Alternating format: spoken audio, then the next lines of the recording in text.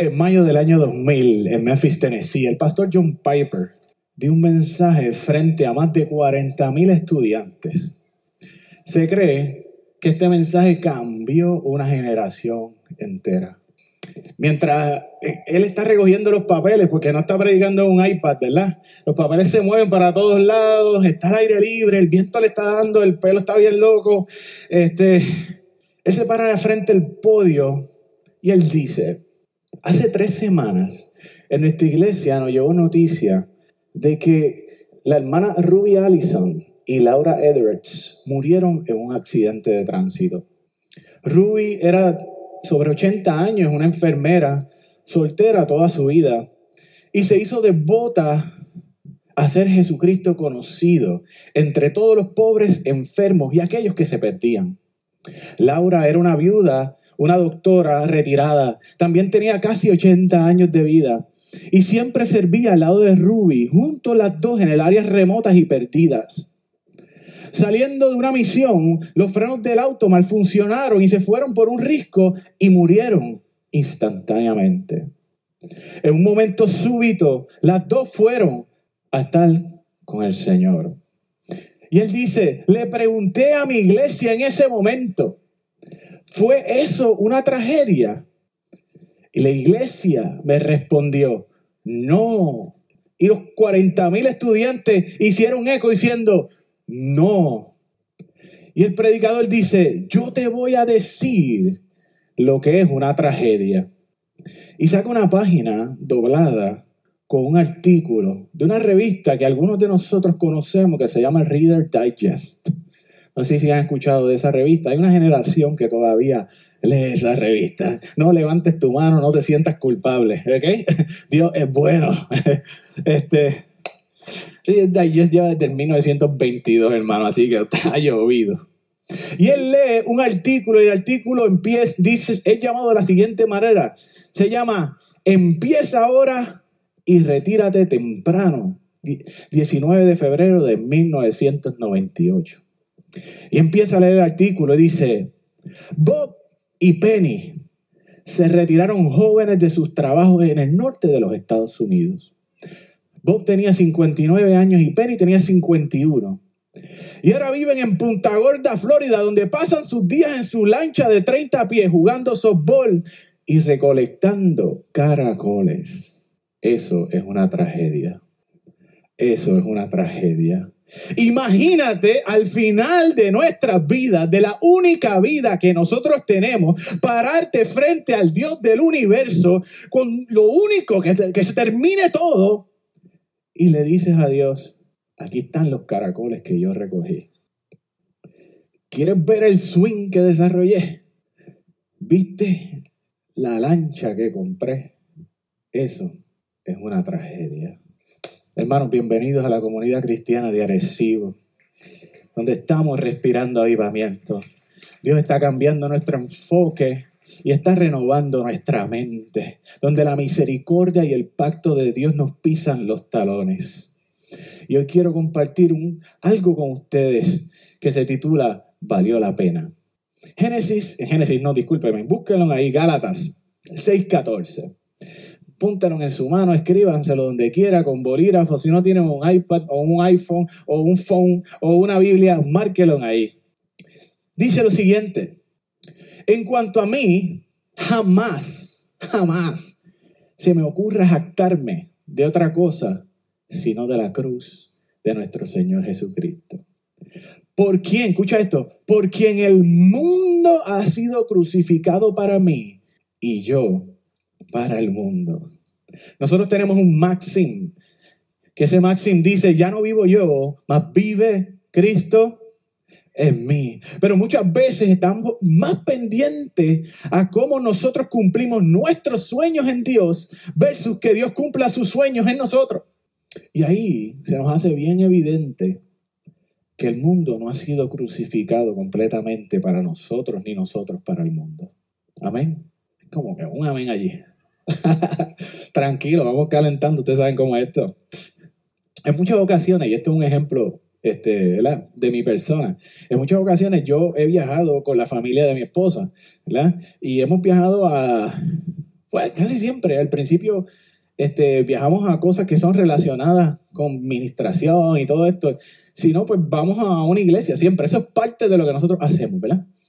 Pero al principio, pues bien complicado, ¿verdad? Es bien complicado en el sentido de que ellos son buena gente, ¿verdad? No estoy aprovechando que no están aquí, ¿verdad? Sí, muy probablemente Dios me está viendo, me está testeando, apaga el teléfono. Pero íbamos a lugares, a iglesias, y cuando nos presentaban, ¿verdad? Venía el host y presentaba y decía, este es el pastor de la iglesia, esta es la pastora de la iglesia, ¿verdad? Aquella es la líder de adoración y la otra es la líder de danza. Y este muchacho que está aquí es el médico.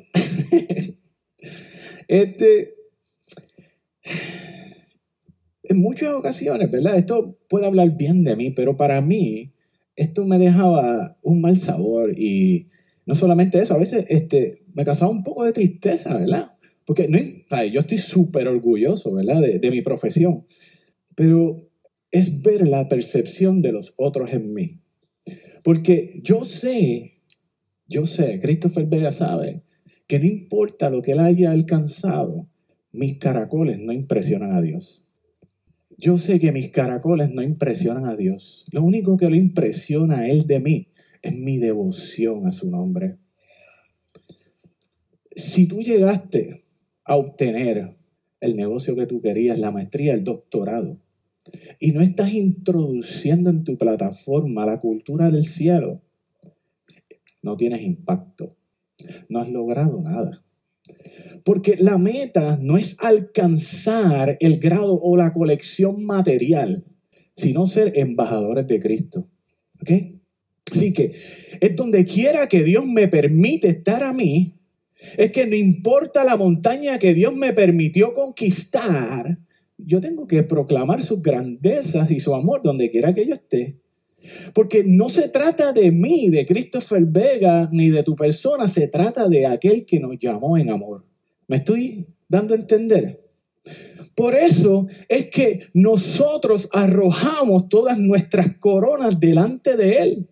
Porque para Él son caracoles.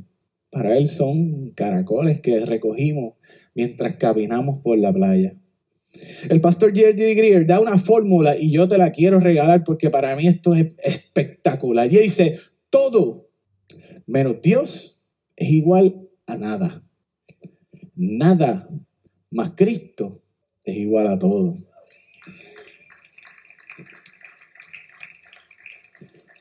El problema es que en nuestra cultura contemporánea lo único que nosotros no tenemos es nada. Tenemos todo lo material y creemos que somos demasiado capaces. Y ese fue el problema del joven rico. El joven rico literalmente ha sido uso y abusado por su mala decisión, ¿verdad? El joven rico, cuando se le acercó a Jesús, él reconocía la divinidad de Jesucristo. Por eso le dijo, Padre bueno, Maestro bueno. O sea, literalmente esa característica de bondad lo que implica es, por eso que Jesús le dice, bueno más que Dios. Como que dice, tú me estás llevando Dios a mí. ¿Ves? Él sabía que el consejo que Jesús le daría cambiaría no solamente su vida presente, sino su futuro completo. Porque él decía, dame el consejo, dame lo que tú tienes ahí para yo obtener la vida eterna. ¿A quién tú le preguntas así? Eso. Sino a alguien que tú sabes que tiene poder y autoridad y la capacidad de transformar tu vida. Nadie es bueno sino Dios. John Piper también describe y hace una alusión al joven rico. Él dice, el problema del joven rico era que tenía las manos llenas de dinero. Y para poder darle la mano a Jesús, tenía que soltar ese dinero. Ese es el orden del reino. Y eso, pues, esas son las cosas. Nosotros tenemos que bregar con ellas. Y es que nosotros tenemos que darle primero a Dios y Dios nos da después. Y nosotros vemos cómo Zaqueo, que era un hombre mucho más rico que ese rico, no tuvo problema. Inclusive Jesús no le tuvo que decir a Zaqueo, da de lo que tienes. Zaqueo dijo, yo doy. El joven rico se fue en vergüenza y lo estamos tostuzando desde que empezó el año hasta ahora. A Zaqueo Jesús le dijo, hoy ha venido la salvación sobre tu casa. Porque Dios espera de nosotros no un poco, sino todo. Todo, todo, todo. Pero mira, lo que dice Mateo 19:29. Y todo aquel que por mi causa haya dejado casas, hermanos, hermanas, padres, madres, hijos o hijas o terrenos, recibirá 100 veces más y heredará la vida eterna. Dios multiplicó a Abraham después que él estuvo dispuesto a entregar lo que tenía por amor a él. Pero la realidad es que a veces somos tan persuadidos por el mundo a comprar la complacencia y desperdiciar el aliento de Dios en nuestros pulmones que lo compramos y no lo vendemos. Cuando enfilamos nuestras vidas en búsqueda de cualquier otra cosa que no sea Él, vamos a ser defraudados, hermano. Vamos a ser defraudados. Yo estaba escuchando una historia de un entusiasta de carreras de perros, no de peleas de perros, de carreras de perros, ¿ok? Son dos cosas aparte.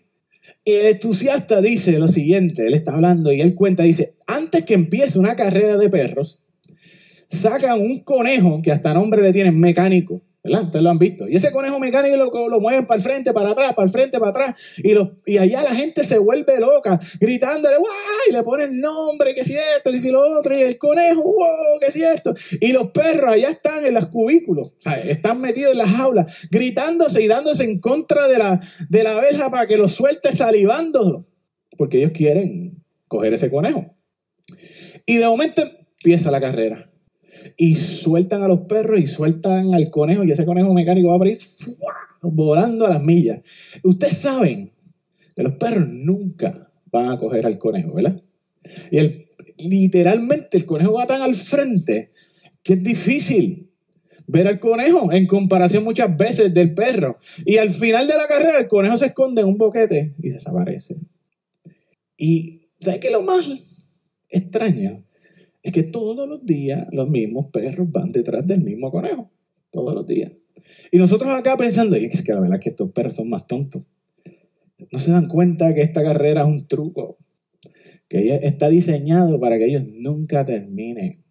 Esa carrera ellos nunca la van a poder ganar. Porque están compitiendo en contra de un conejo mecánico. Es un espejismo. Pero muchos de nosotros cuando suena la alarma por la mañana vamos detrás de ese conejo como si fuéramos un perro. Y nos salivamos y vamos locos por ahí. Y no podemos dormir porque al otro día ese perro va a salir corriendo al frente de nosotros. Ese perro, ese conejo. Interesantemente, él cuenta que ocasionalmente el conejo se daña. ¿Verdad?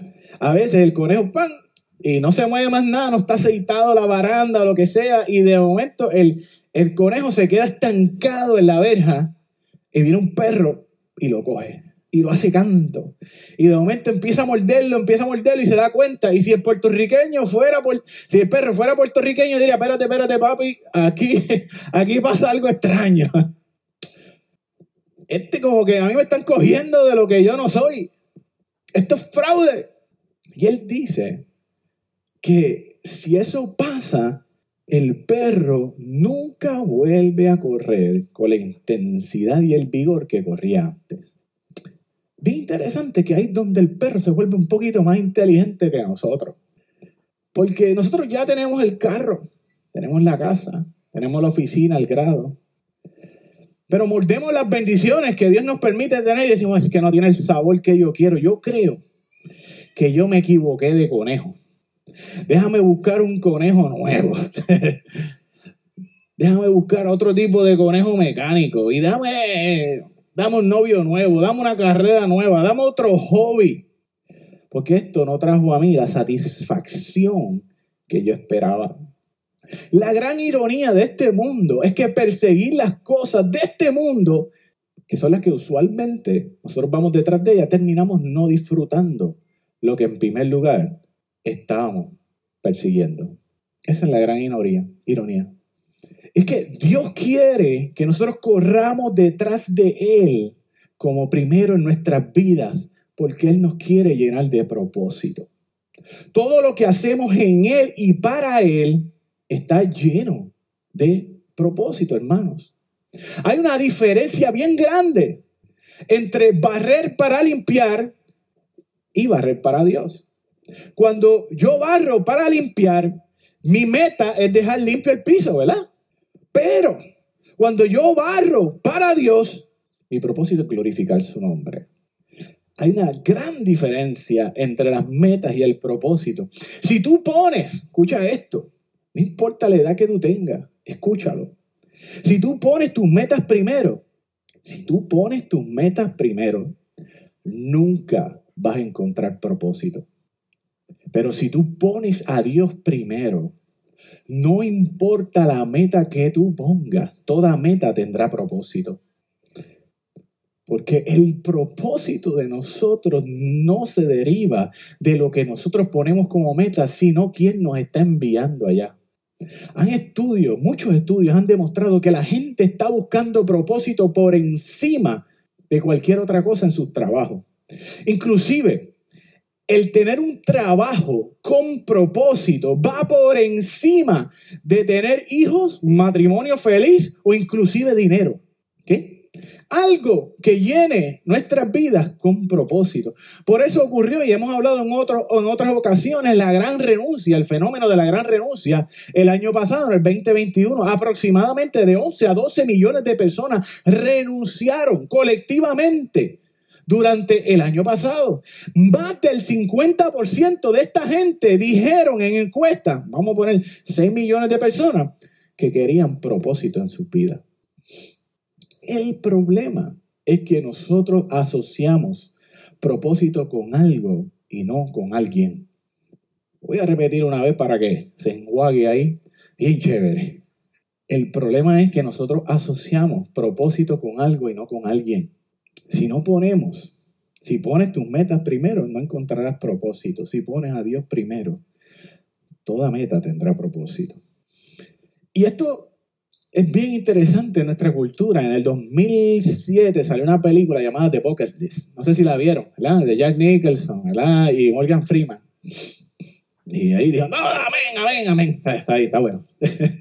Esta película, para los que no han visto, un billonario, Edward Cole, que era Jack Nicholson, y un mecánico, que era Carter Chamber, que en ese caso era Morgan Freeman, deciden hacer una lista, eso se llama el bucket list. Y el bucket list lo que implica es una lista antes de morir. Son cosas que tenían que hacer antes de morir. Ellos tenían que hacer las cosas que estaban en esa lista y alcanzarlas antes de su inevitable muerte. Pero tenía un propósito eso, era encontrar libertad y propósito en la vida. Pero es bien interesante que ellos hicieran una lista de cosas que tenían que hacer antes de morir, porque hasta donde yo me acuerdo, la única estadística que es 100% en Estados Unidos y el mundo entero es que todos nos vamos a morir. Sigue siendo 100%. El día que tú naciste, tienes una fecha en la cual se te expira el tiempo. Bien interesante, mira, Blaise Pascal lo dice de esta manera, dice, la vida es como un salón lleno de gente, de luces, de baile y de música, donde muchos hablan y están tertuleando, bailando, cantando. Y de momento, por la puerta entra un monstruo. Y ese monstruo agarra a alguien y lo despedaza y se lo lleva. Y nunca más se vuelve a ver. La gente no sabe lo que pasó dentro del cuarto. Así que, por un momento se pasman y tratan de hacer algo, pero no pueden. Así que siguen cantando, siguen hablando. Y de momento, en otra ocasión, viene ese monstruo nuevamente y despedaza a otra persona y se lo lleva y nunca más lo vuelven a ver. En este caso, la gente se da cuenta de que esa es la muerte. Así que como no pueden hacer nada en la vida para evitar que ese monstruo entre, suben la música, ponen la intensidad más alta de las luces para distraerse de lo inevitable. Y es que un día vamos a dejar de respirar. Bien triste que nuestra meta en nuestra vida sea hacer una lista de cosas que tengan cero impacto eterno y que no tienen sentido para la vida que Dios nos dio a nosotros. Eso es una vida que no vale la pena vivir. Dios nos ha dado su aliento de vida en los pulmones, hermanos. Y Al final de nuestra vida, cuando estemos al frente del trono de Dios, ¿qué le vamos a decir? Aquí están mis caracoles. Este es el swing que yo desarrollé. Eso es una vida que no vale la pena vivir. El tercer hijo, el hijo más pequeño de la familia Borden, no es el de los quesos, es el de las minas de plata. Era una familia súper adinerada. Y ellos tenían 3 hijos, y el hijo más pequeño se supone que se hubiese quedado, ¿verdad? Se iba a quedar con todos los negocios de la familia. Para que tengan una idea, él se gradúa de Yale University en el 1909 y después entra al seminario teológico de la Universidad de Princeton, ¿verdad? Era graduarse y estamos ready. Porque todo en la vida, lo que es a nivel económico, ya estaba dado. Literalmente ya estaba dado. Esta gente son billonarias para ese tiempo. Sin embargo, cuando él se graduó, una de las cosas que hizo su familia para celebrar de manera magna su graduación, aparte de que él era top de la clase también, le regalaron un viaje, estamos hablando en el 1909, alrededor del mundo. Imagínate si esa gente tenía chavo. ¿Okay? Así que, ¿sabes? Que un avión, tú no podías coger Spirit para ir allí, ¿ok? Sí, que un avión salía significativamente caro para ir de Estados Unidos a China, ¿ok? Pero cuando él dio la vuelta y terminó y va para su casa y su familia se reúne y le van a entregar el mando de todas las corporaciones y todo lo que eran los negocios de la familia, él les dio una sorpresa a la familia. Y él dijo, no, yo no voy a coger los negocios familiares, yo voy a ser misionero a China. Válgame Dios.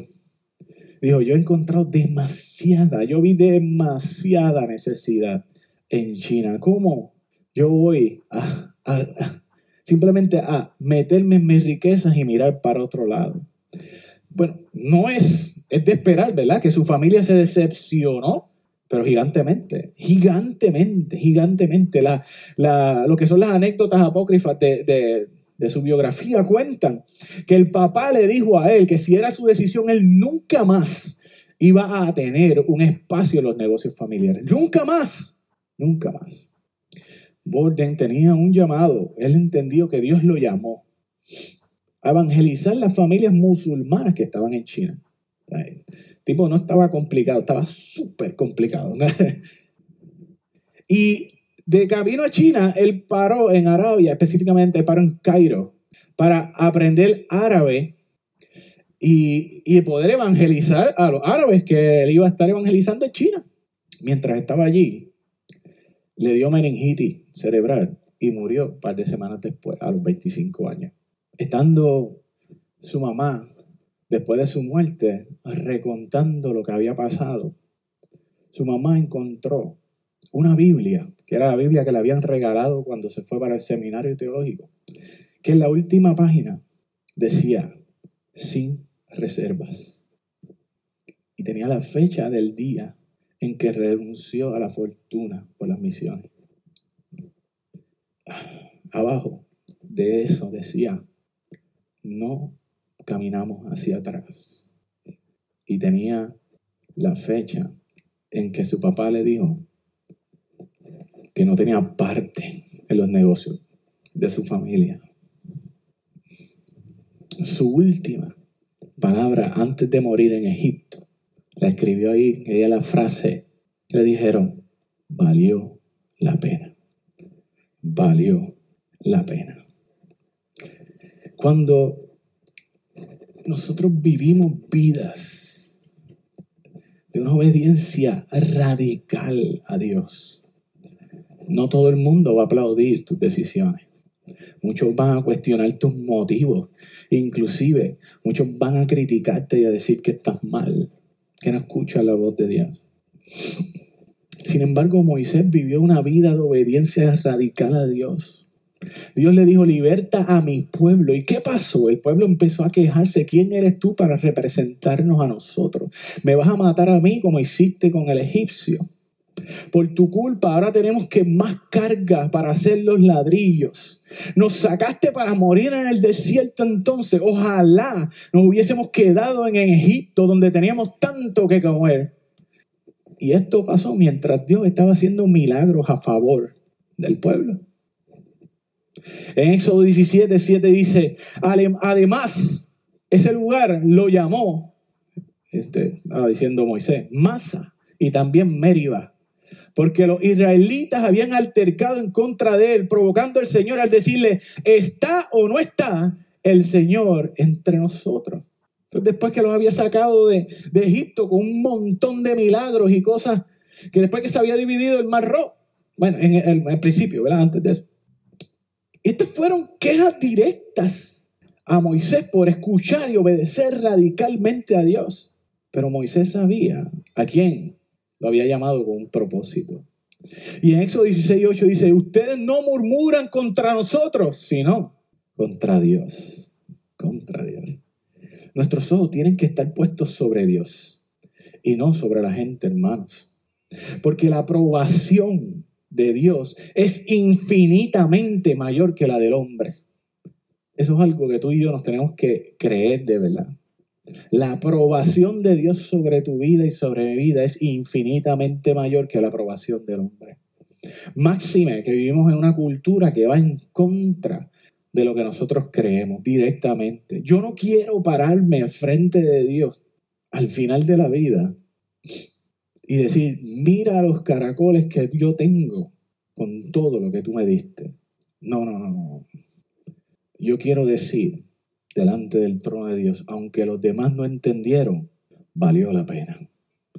Aunque los demás no entendieron, valió la pena. Y muchas veces nosotros decimos, pero es que Dios no me ha llamado. Ustedes me van a perdonar por esta, pero yo creo que es que no hemos escuchado el llamado de Dios. Son dos cosas bien diferentes. No hemos escuchado el llamado de Dios, porque el llamado de Dios está sobre nuestras vidas. Edwin habló hace un poco de él y dice, mientras vayan. Y así empezamos. Mientras tú hagas lo que tú estás haciendo, ve. Mientras tú eres un abogado, mientras tú eres un médico, mientras tú eres un maestro, mientras tú barres, mientras tú eres lo que sea, ve y lleva el reino de Dios contigo. Mientras vaya, invade la cultura con la cultura del cielo. Es que yo veo tanta necesidad. ¿Acaso mi poco esfuerzo va a hacer alguna diferencia? Mira, los estudiosos del Nuevo Testamento y de lo que es la iglesia primitiva postulan que los 12 apóstoles tuvieron poco, pero bien poco, para no decir nada, que contribuir con el crecimiento de la iglesia del primer siglo. Ellos tuvieron que ver con el establecimiento. Según los historiadores, cuando murieron los apóstoles, los cristianos en Roma eran pocas células de trabajo, ¿verdad? Pocas células de gente que se reunían en las casas que no eran ni el 2% de la población romana. Sin embargo, para el 83-12, los cristianos eran tantos que el emperador romano Constantino decidió convertirse al cristianismo por el número tan grande de cristianos que había en Roma. La mitad del imperio y se identificaba como cristiano. ¿Qué pasó? ¿Cómo de un número tan pequeño, de menos de un 2%, pasamos casi a la mitad de un imperio de politeístas, ¿verdad? Que ahora se identifican como monoteístas, como gente que alaban y glorifican a un solo Dios, en un imperio que no solamente era cualquier imperio, no es como decir, esto es aquí Camuy, no, aquello era el reino más importante de la faz de la tierra. Lo que pasó fue que se sumó uno. Mira, vamos a hacer un ejercicio matemático y no lo voy a poner en el spot, lo voy a contestar yo.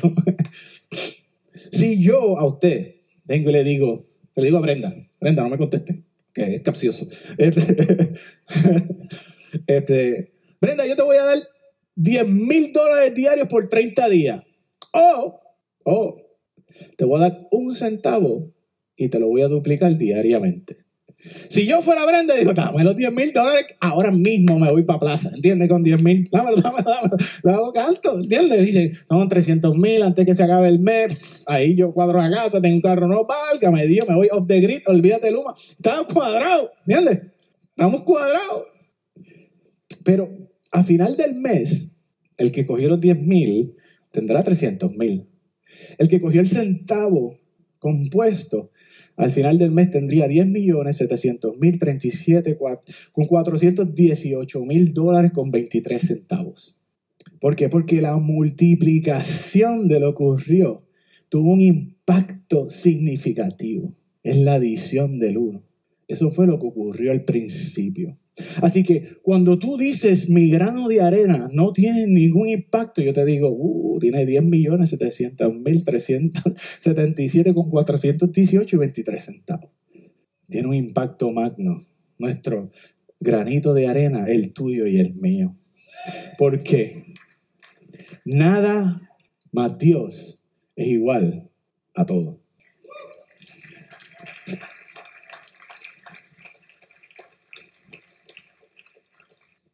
Tu grano de nada es lo que Dios necesita para hacer todo. A mí me encanta una frase que dice Wade Watts, que es un personaje ficticio, cuando a él lo están retando a que pueda pensar por encima de lo que son sus means, ¿verdad? De lo que son sus capacidades. Y él se pone a pensar y él dice, aquí estoy yo cuidando mi pedazo de nada. Yo no sé si a usted le ha pasado eso.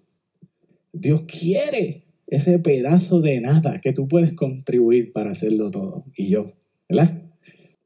¿Qué pasa, hermano? Como empezamos al principio, Dios no está parcializado en lo que Él quiere de ti y de mí. Él lo quiere todo. Y esto es un ejemplo también que escuché de Pastor Greer. Y él decía, ¿qué pasa? Tenemos un modus operandi nosotros como cristianos, y es que nos acercamos a Dios dándole gift cards, y Dios no acepta gift cards. ¿Qué? Tarjetas de regalo. Usted sabe lo que quiere decir. Dios no acepta tarjetas de regalo. ¿Cómo hacer? Sí, porque, por ejemplo, cuando tú das una tarjeta de regalo, ¿verdad?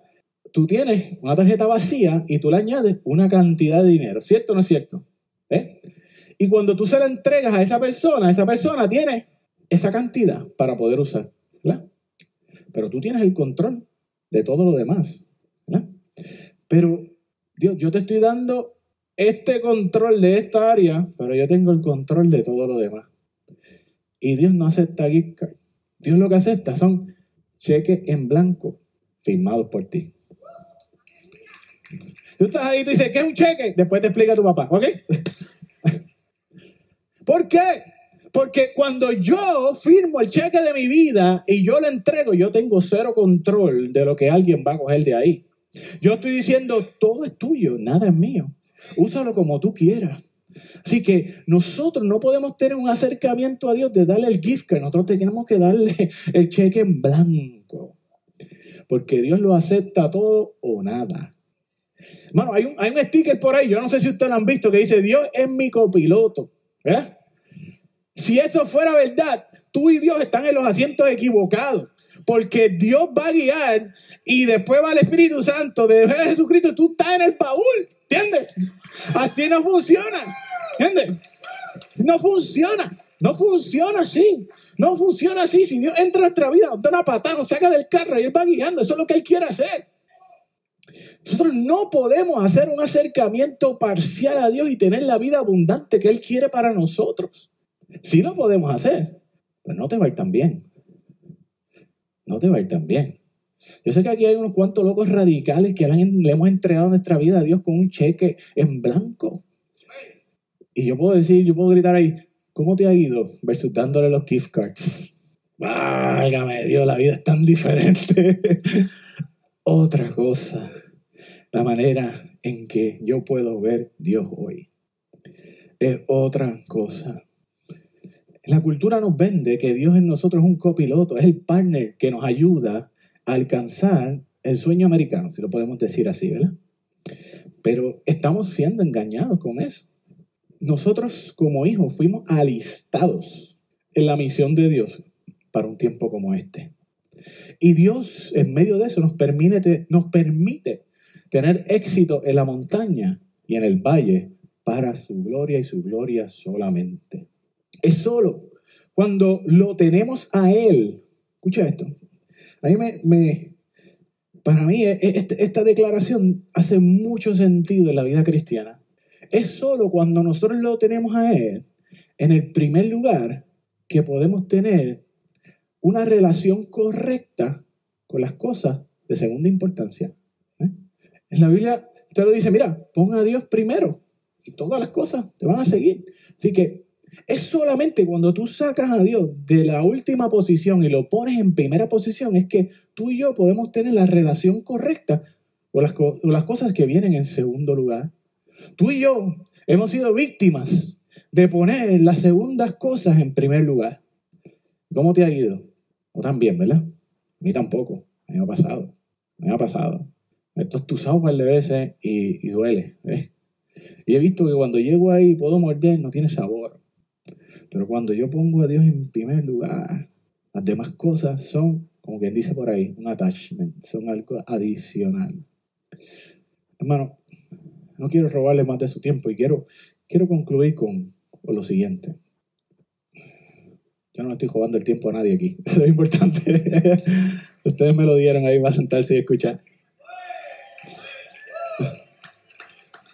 Eso es importante. Cuando nosotros enfilamos nuestras vidas en búsqueda de cualquier otra cosa que no es Él, al final vamos a ser defraudados. Si yo quisiera un consejo en mi vida y si yo fuera a darle un consejo a mi hijo, el único consejo yo le daría este. Si enfilamos nuestras vidas en búsqueda de cualquier otra cosa que no es Dios, vamos a ser defraudados. Ahora, yo quiero preguntarte, y esto es algo que tienes que hacerte un análisis sinceramente como me lo hice yo y como me lo he estado haciendo yo. Ustedes saben que no es la primera vez que predico de esto, ¿verdad? La otra vez hablamos de Miles Monroe. Vas a vivir tu vida, tu única vida, la única vida que Dios te ha dado, contigo al frente, contigo en el medio y contigo atrás. Cuando te pares al frente del trono de la gracia de Dios, cuando te pares al frente de Dios, ¿qué le vas a mostrar? ¿Caracoles y un swing poderoso?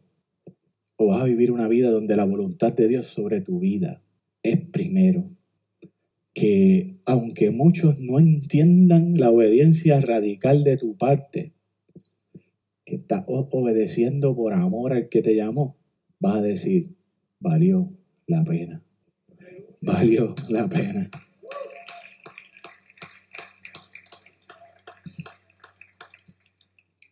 Muchos de ustedes que llevan mucho tiempo aquí, ustedes saben, pero para los que no saben, nunca en mis pensamientos salvajes de la vida, yo pensé ser un pastor, pero valió la pena.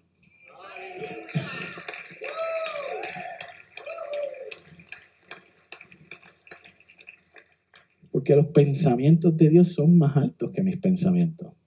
Los planes de Dios para mi vida van demasiado por encima. Demasiado por encima. Demasiado por encima. Así que cuando yo me alineo a Él como primero, mi vida tiene propósito en todo lo que yo hago. Pero cuando yo soy primero, no importa lo que haga, mi vida no tendrá satisfacción de propósito.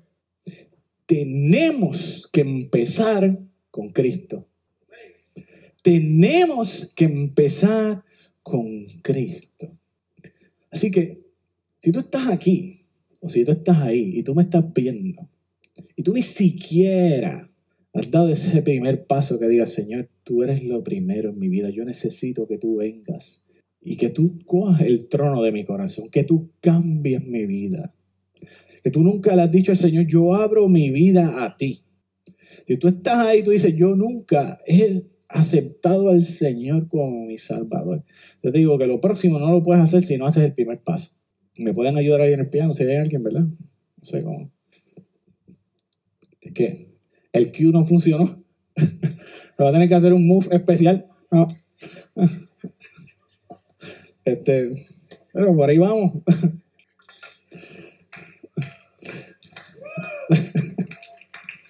Bueno, no es que la música nos ponga espiritual, ni más romántico, ¿entiendes? Es que es costumbre, ¿ok? Pero déjame decirte, si tú estás ahí y tú nunca has tomado una decisión por el Señor, te estás perdiendo lo más sabroso que tiene la vida. Porque el sazón se lo pone Dios a la vida, déjame decirte. Así que si tú estás ahí, tú estás aquí también, y tú quieres hacer esta declaración, ¿verdad? Te pido que tú te pongas de pie, y si estás en tu casa, ponte de pie también, que yo voy a orar por ti en esta mañana. Padre Señor,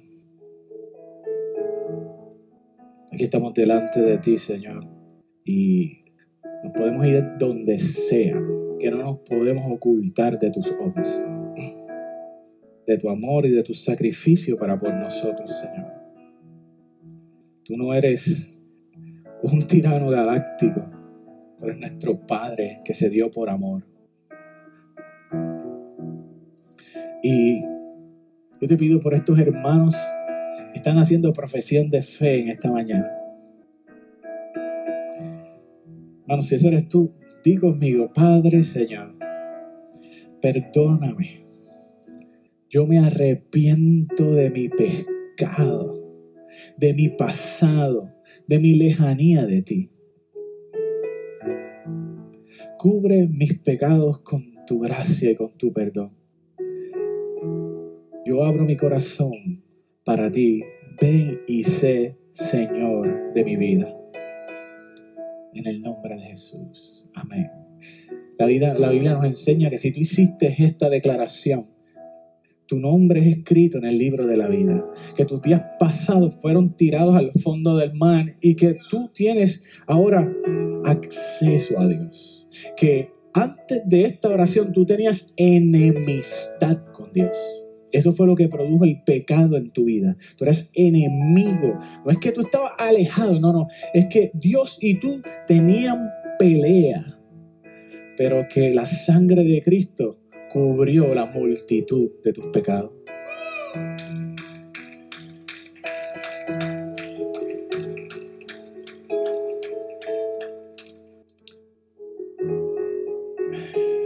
Hermano, el hambre es señal de que existe la comida, ¿verdad? Esto hemos enseñado en las clases de apologética antes. Si Jesús lo dijo de esta manera: si todo lo que hay en el mundo no me puede satisfacer, quiere decir que yo soy de otro mundo. Y si tú has probado todo y nada te sacia, puede ser que tú tengas el orden incorrecto de las cosas. Que tú estés poniéndote a ti y a tus caracoles y tu swing y tu lancha primero. Y Dios está como en cuarto, en quinto lugar. Pero en esta mañana yo vengo a ofrecerte la oportunidad que Dios me ofreció a mí. Que es ponerlo a Él en primero, y todo demás va a tener relación correcta con tu vida. ¿Qué tal si hacemos esa oración esta mañana?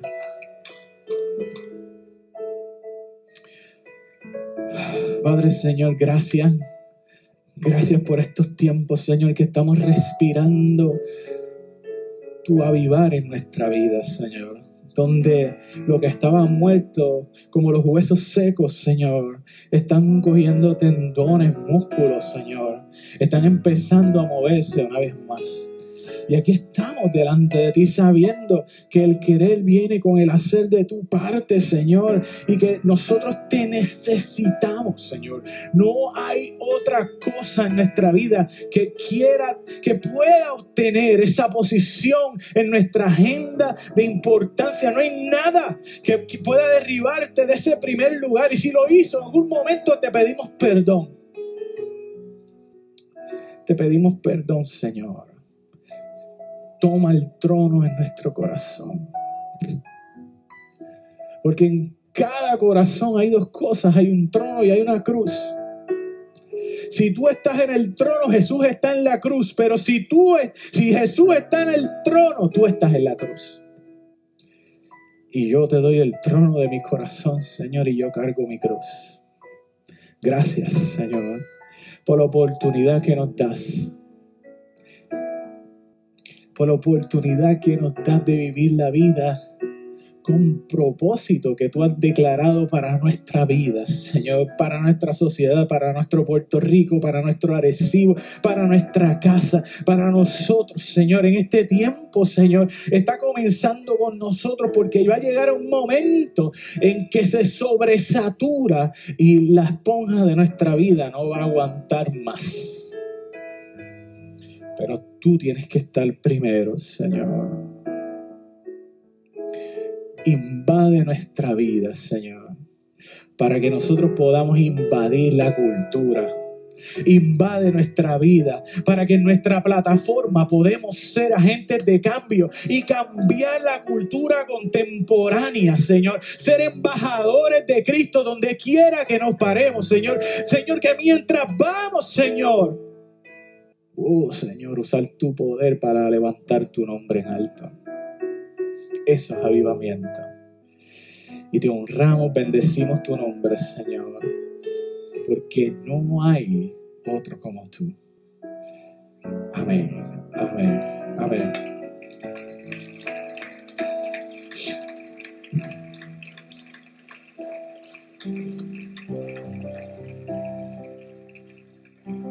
Hermano, no quiero terminar sin decir que, en serio, nuestra vida tiene que partir siempre de Cristo. No hay nada que tú puedas alcanzar que le vaya a dar propósito a tu vida. Pero no hay nada en que tú puedas salirte de caminar que no tenga propósito si Dios quiere te envía. Porque nosotros estamos hechos para eso. No hay otra cosa. Estamos hechos para eso. Así que coge esta palabra en tu corazón y métela dentro de ti. Porque nosotros vivimos hoy en día una cultura que te quiere robar eso. Hay gente que invierte billones de dólares en venderte lo contrario. Así que nosotros partimos de Dios para todo lo que hacemos. Y Dios está con nosotros. Dios me los bendiga y que pasen buen día. Tengo todo, eres todo lo que necesito.